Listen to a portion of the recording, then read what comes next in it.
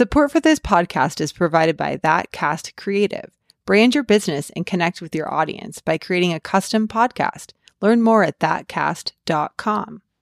I think it sounds very cliche, but I don't wait.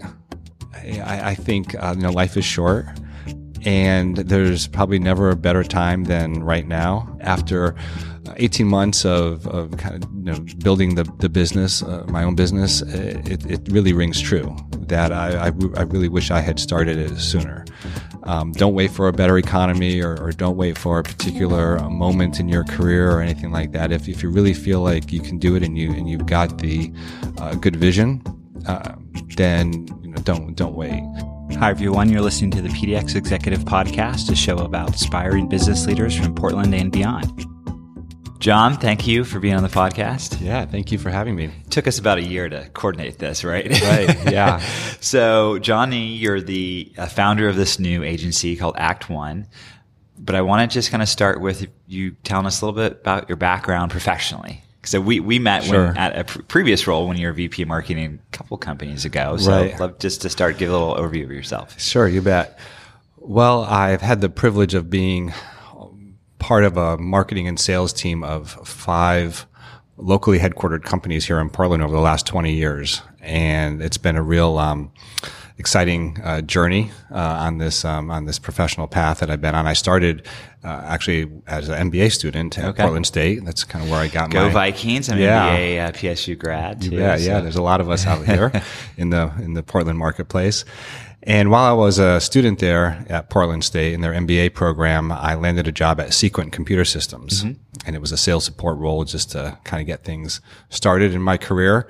And I was soon promoted to run a division of the professional services group for North America, which gave me a nice chance to, number one, manage people. But then also what I realized was how important the integration between marketing and sales really was for the success of a business unit and, of course, for the company. And it gave me a chance to work with Sequent's corporate marketing group, which at the time was really exciting. Sequent was on a very steep growth curve. We were doing some really innovative things in the server space. And it gave me a chance, like I said, to really manage a business from a profit and loss standpoint, manage a sales team. And it was a lot of fun early in my career. When Sequent was acquired by IBM, I actually spent a little bit of time with Extensys doing business development for them. Okay.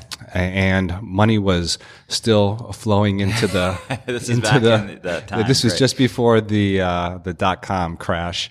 And so during that time, Integra Telecom had just landed, actually at the time it was the largest round of financing in the state's history, over $200 million in financing to expand its current operations in Oregon to 5 new states.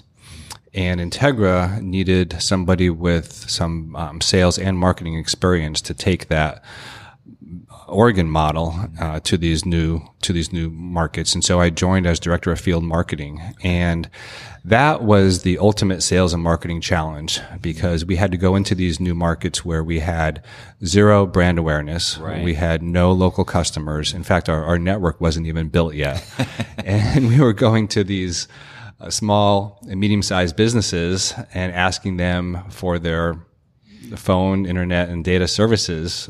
Some of until you make it a little bit. Yeah, exactly. Well, this is some of the most critical services for their companies, and we were asking for their business, and they gave it to us. And I think it was a real testament to the thoroughness of the work that we had done up front to really understand the market. Right.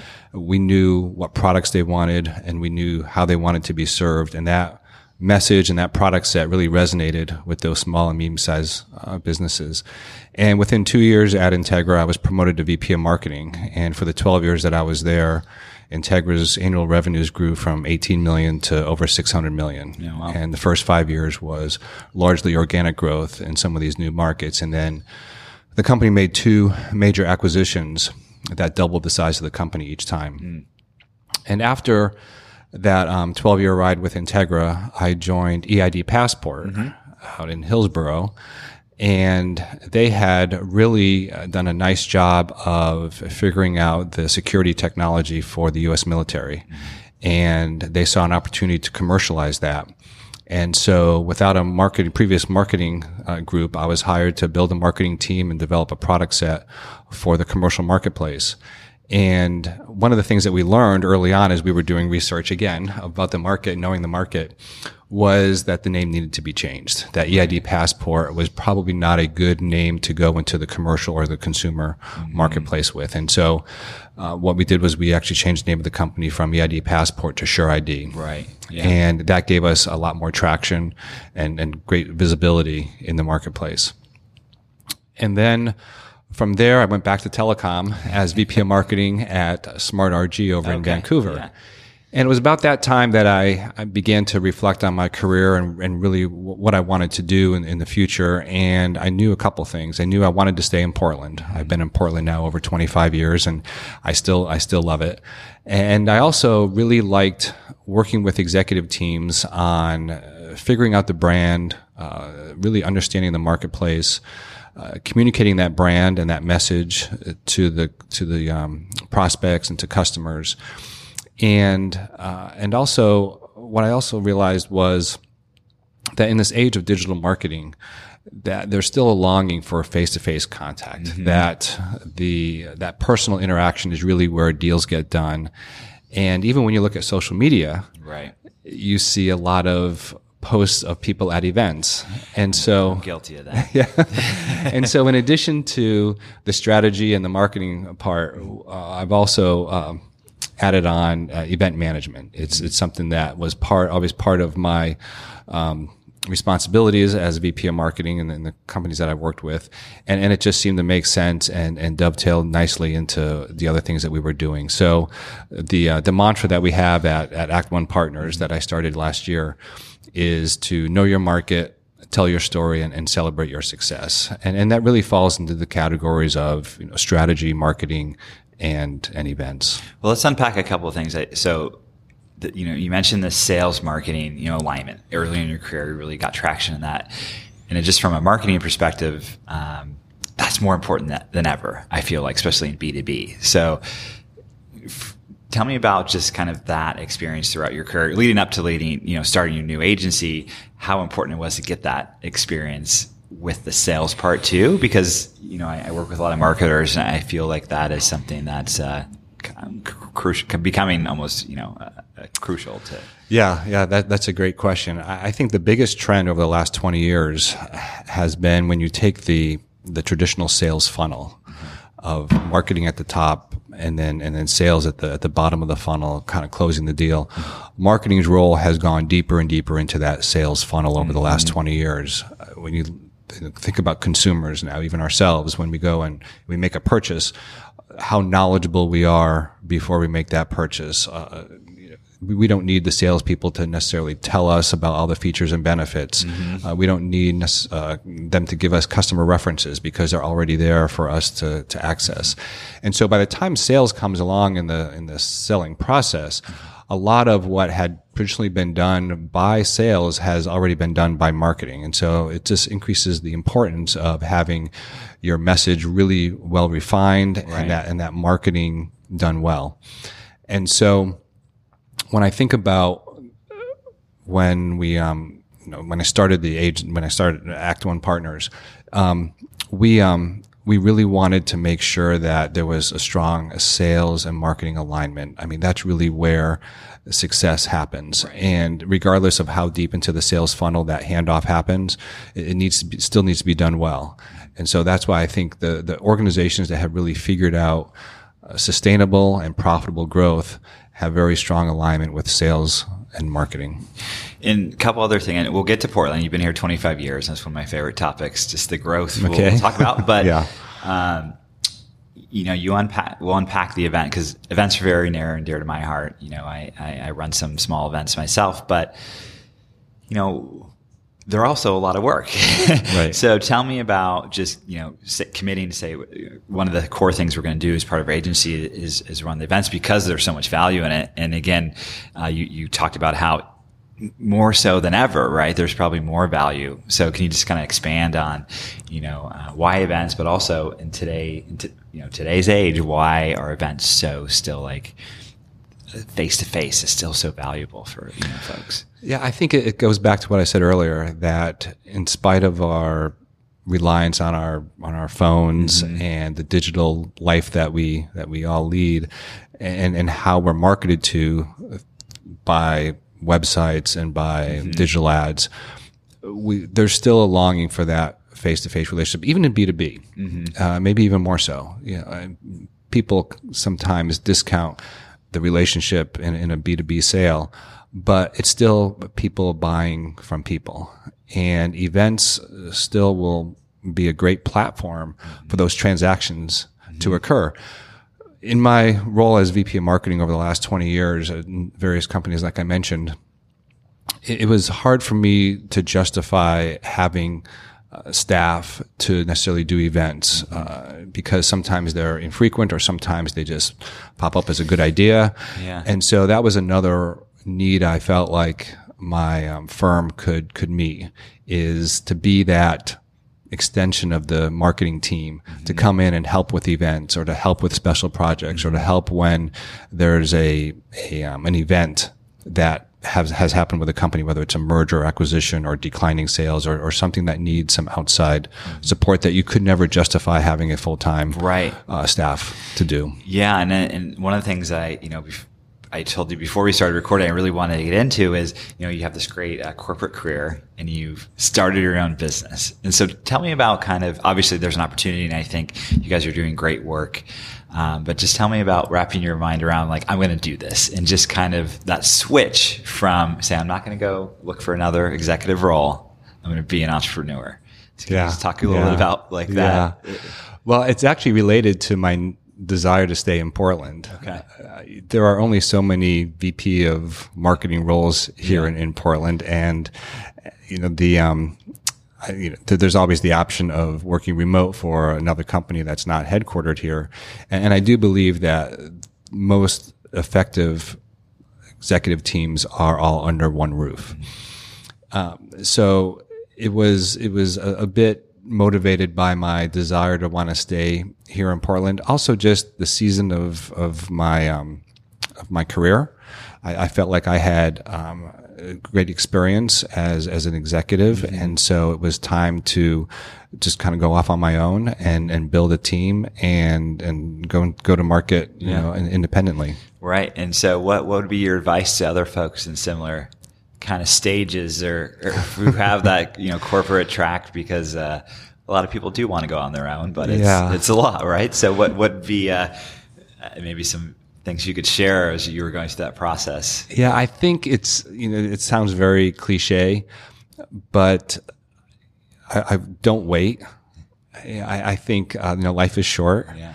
And there's probably never a better time than right now. And again, sounds very cliche, but after 18 months of kind of building the business, my own business, it really rings true that I really wish I had started it sooner. Don't wait for a better economy, or don't wait for a particular moment in your career or anything like that. If you really feel like you can do it and you've got the good vision, then don't wait. That would be the first piece of advice. The other one is probably really think about what difference you're going to bring to the marketplace. How whatever product you have or service, how is that different than what's maybe already being done in the marketplace, or how is it different than the competitors? Right. For us at Act One Partners, we really feel like our approach is different than what companies would get from another firm. And it's largely because, number one, we take a very data-driven approach to problem solving. We do a thorough job of really understanding the market, really understanding the problem. Secondly, and I think this is critical, our approach is very holistic. It's not only holistic in that we include design and marketing and culture as part of our solution, but holistic in the sense that we really try to bring together as many departments as we can to as part of the process. Number one, because if you don't do that, there are likely going to be gaps that you weren't able to address. And then secondly, I think this is critical, and that is you get buy-in. Because if there's one department or one leader who hasn't been part of the process, that doesn't have their fingerprints on the solution, they could really be a drag on implementation. Yeah. And so, again, data-driven, very thorough, and then very holistic. That's great. Well, let's get into Portland a little bit. Sure.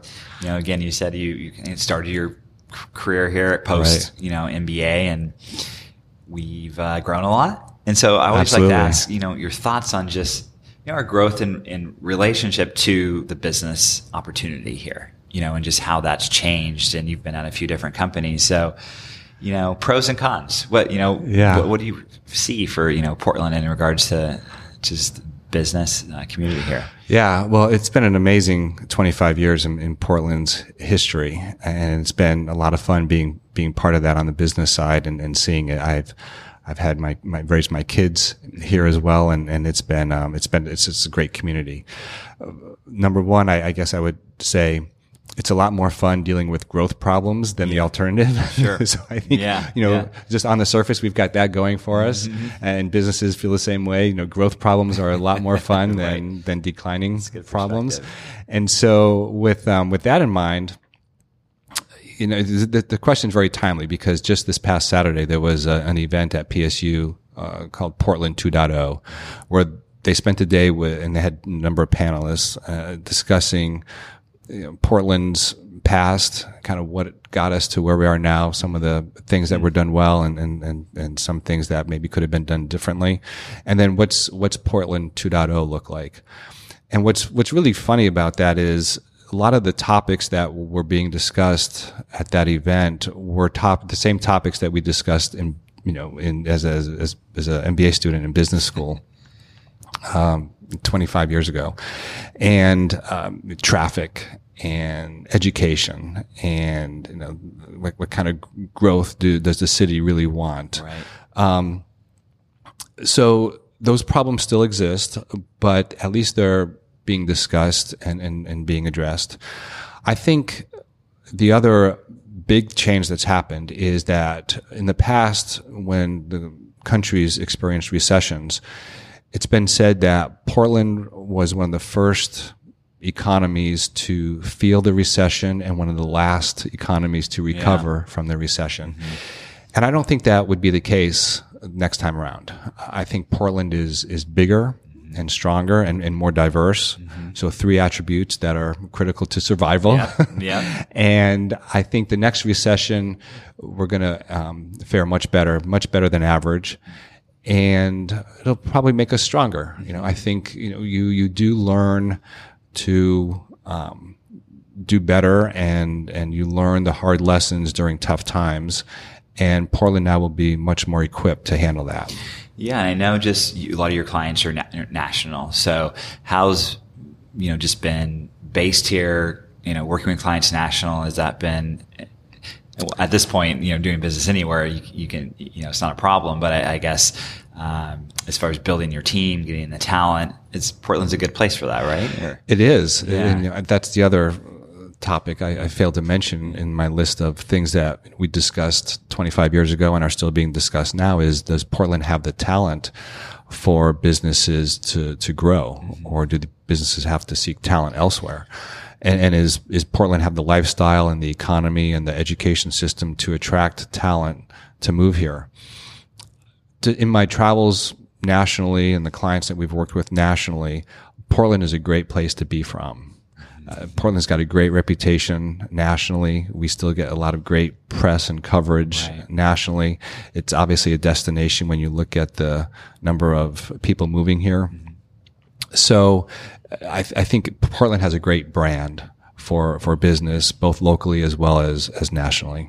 Great. So where can people find you? Is Act One Partners? ActOnePartners.com. Yeah, that's our website. Great. And we've got a small team, but we rely on partners to help our clients. Yeah. And we've had a great first year, and we're looking forward to 2019. All right, John. Well, thanks for being on the podcast. Thank you. Thanks so much for listening to the show. I'm Dan Bruton, and you've been listening to the PDX Executive Podcast. Original music was composed for this episode by Levi Downey.